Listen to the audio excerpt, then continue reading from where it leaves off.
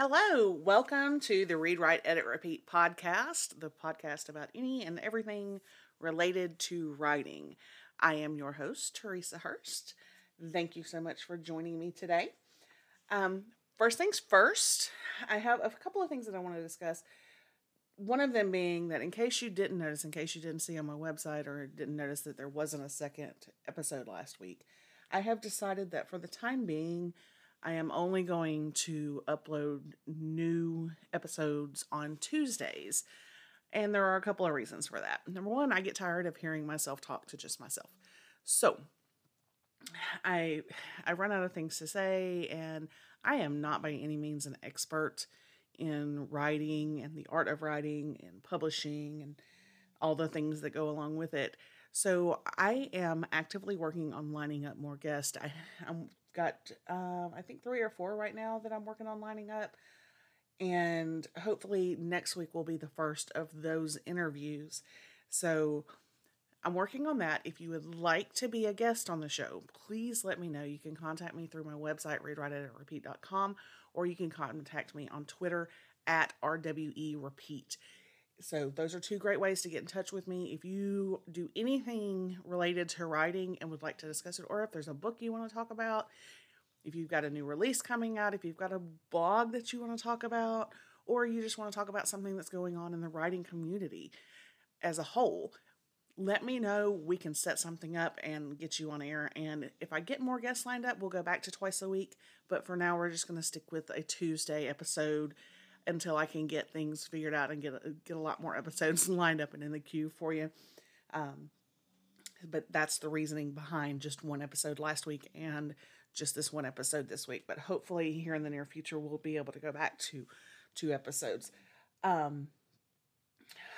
Also, if you have any ideas on specific topics you would like to hear about, that you would like for me to talk about, please let me know on the same platforms what those would be. I can do some research if I don't know enough about it. I can hopefully find somebody within the community that would be willing to talk about it. Just let me know what you want to hear, what you want to talk about, because I'm sure you're not all just wanting to hear about my day-to-day life and specific, just what's going on with my writing world, because you can find out about that on my blog or on my Twitter feed. So let me know if there are specific topics that you want to discuss or have discussed here on the show. So, all right, that's enough of housekeeping for today. Today's topic, this is not going to be a very long episode because I struggled to find something to talk about. And of course, it was a tweet today that, again, gave me the idea for what to talk about. And I can't just keep depending on random tweets to feed my ideas for shows. So, but this one was really interesting to me. It's a point of contention amongst readers. This is really more about this. It's kind of the rules of reading. We've discussed the rules of writing, and these are the rules of reading that we hear. That how to treat a book. Really, it's people have very, very strong opinions on this, and the tweet today that triggered it, I'll actually discuss it at the end. I don't want to give too much, but it's gotten a lot of attention. It was actually trending on Twitter, which, we don't get a whole lot of trending on Twitter stuff related to the writing community, but this was definitely something that got a lot of people in their feels today. So we're going to talk about it, and I will get to that specific tweet and what this person had done that caused such an uproar. If you may already know, but I'll get to it here in just a minute. But I want to talk to specifically about a couple of things that people do with books that just, for some reason, just cuts people to their core. And the first one I want to talk about is dog-eared pages. If you're not familiar with the term dog-eared, a dog-eared page is where you bend the corner of the page down, using it as the page itself as a bookmark. Whether it be to let you know where you were in the book, or to come back if you're using it as a way to notate, to come back to that page. People are very, very particular about this. They have strong opinions about whether or not you should dog-ear a page. Me personally, I have been known to do it. I don't do it often. It's rare that I do not have something within reach or that I can get up and grab to mark a page. But if I don't, if I'm, running around town and stuck in my car, well, even in my car, there's usually something. But if I'm somewhere where I don't have something that I can stick in the book, a piece of paper, or a receipt, something, I have been known to dog ear a page. Like I said, it doesn't happen very often, but I don't see the harm in it. First of all, I paid for the book. It's my book. I wouldn't do it to a library book. I wouldn't do it to a rare or a collectible book. And that's a big point for me. I'm not talking about rare collectible books. I'm not talking about books that can't be replaced. I'm talking about books that can easily be replaced. Regardless of money. Like, I can go buy the hard copy of, I don't even know if a hard copy of it exists, but I can go buy a hard copy of a book, and if I ruin it, I can replace that book. Most books can fairly easily be replaced with just a little bit of money. So that's what I'm talking about. Books that can be easily replaced. So dog-eared pages, not a big deal to me. For some people, it's like nails on a chalkboard almost. Like, they cringe. They can't believe somebody would do that to a book. I have zero problem with it. It's your book. You do what you want to with it. Don't do it to a library book. Don't do it to somebody else's book.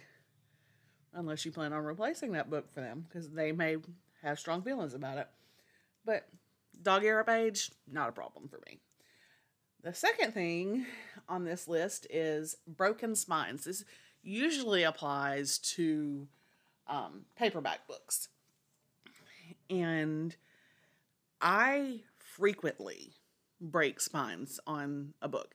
And if you're not sure what I'm talking about, breaking a spine is when you bend the book all the way back so that the pages will fold back behind each other so that you're only looking at one page at a time. That breaks the spine. I do it frequently, especially when I am reading a book that I am very, very into. If I have broken the spine on a book within the first 20 pages of it, this author has got my attention. I plan on sitting and reading that book until I'm done reading. I'm not doing anything else. I am all in on this book. And to me, that's a positive sign. And the thing about breaking a spine is you risk the glue coming undone. You risk loosening it to the point that pages will start to fall out. I've had that happen a couple of times with a couple of different books. But again, I can replace that book. And it's, for me, no worse. And I have a preference for paperbacks. And it's because I can do that. Because I can fold the pages back and be one page at a time. And to me, it's easier to hold that way. But it can, like I said, it can be easily replaced. And I'm all for a broken spine. To me, a broken spine is a signal of a good book. Especially if you're looking on my bookshelves. If the spine is broken, I really enjoyed that book. I may or may not let you borrow it. It depends on the book and whether or not I'm ready for a new copy of that book. Okay. So the next note is notes. Do you write notes in books? I don't write notes in books. There are people that do that. And I imagine if you do a lot of book reviews, you may do this. Or if you're reading a lot of nonfiction. I do know the difference. If you're reading a lot of nonfiction, and you're doing some kind of type of project or need the notes for something, or if you plan on maybe writing fan fiction, or I don't know the reasoning behind writing notes, or if you've got to do a book report or for school, or you want the next person to have a clue as if you think it's helpful and you're going to be passing that book on, if it's helpful information. Like I said, I don't know why people write notes, but I know that they do. And again, I come back to, it's your book. As long as it's your book, I don't see the problem with it. So, and I think a lot of it comes down to people feeling like books are so important, and books are. They are so important. But not as a physical object. Because again, most of them can be replaced. So we don't need to, they don't have to be held up to a shrine because it's a book. Um, I don't see the point of it. Now, do I get upset if I, ruin a book by spilling something on it? Yeah, that sucks. But again, I can replace it. And I know I've said that 100 times already in this 10-minute episode. So, but that's my biggest point of what I'm saying today is it's really just not that big a deal to me. Everyone is entitled to their own opinion, but do with your books as you see fit. Don't let someone else's opinion on how you handle a book change how you handle a book. It's yours. Do what you want to with it. All right. Now, I have 2 more points. And the first one is not, it's a little controversial, but it's not quite as controversial as the last one that was triggered by the tweet. So this next one, is about throwing books away. Literally throwing them in the garbage for them to go to a landfill. Now, I can only think of 2 reasons that I would throw a book away. And I don't think I've ever done the second one. The first reason would be if for some reason it got wet and was therefore unreadable. If a book is unreadable, like if it's become moldy, if it's become damaged in some way that it literally cannot be read again, then I would throw a book away. I've probably done that a couple of times in my life, not often. But things get put in storage and sometimes they get mildewy and gross. It's been known to happen. So I have thrown at least a couple of books away for that reason. I don't think I've ever thrown a book away for any reason other than damage that makes it unreadable. The other reason that I could think of that I might throw a book away is that it is so horrible, so damaging as far as, I'm not talking about as a personal perspective. I didn't like the storyline. I didn't like the style of the book or the topic or the genre. When I say damaging, I mean harmful to humanity. And we don't see a lot of those types of books. But if I were to ever run across one, then I would probably tear it apart before putting it. Like, I think no one else on the face of the planet should ever read this book. That would be a reason for me to absolutely destroy a book. But those are the only 2 reasons I can think of throwing away a book, is one that it's already become so damaged that it cannot be read, and that it absolutely should not be read by another human being because it's harmful to humanity for it to be read. So those are my opinions on throwing away books. I would love to hear from other people about if they have ever thrown a book away and why. What pushed them to that decision? Because I do feel like throwing a book away is extreme, because if I don't like a book, I'm more prone to leave it laying around somewhere out in public in the hopes that somebody else will pick it up and like it. And I do that with books that I have read and don't plan to read again. I have done that in the past. Okay, I'm done with this book. Let me find somebody else to hand this off to, or give it, even just donate it to a secondhand bookstore. Because somebody it might be somebody's favorite book somewhere down the line. You never know. Like I said before, everybody's tastes are different in books, and so you never know. But I'm not going to throw one away just because I didn't like it. If I'm disgusted by the material because I think it could be harmful to someone, for someone else to read it, that's when I'm going to throw a book away. All right.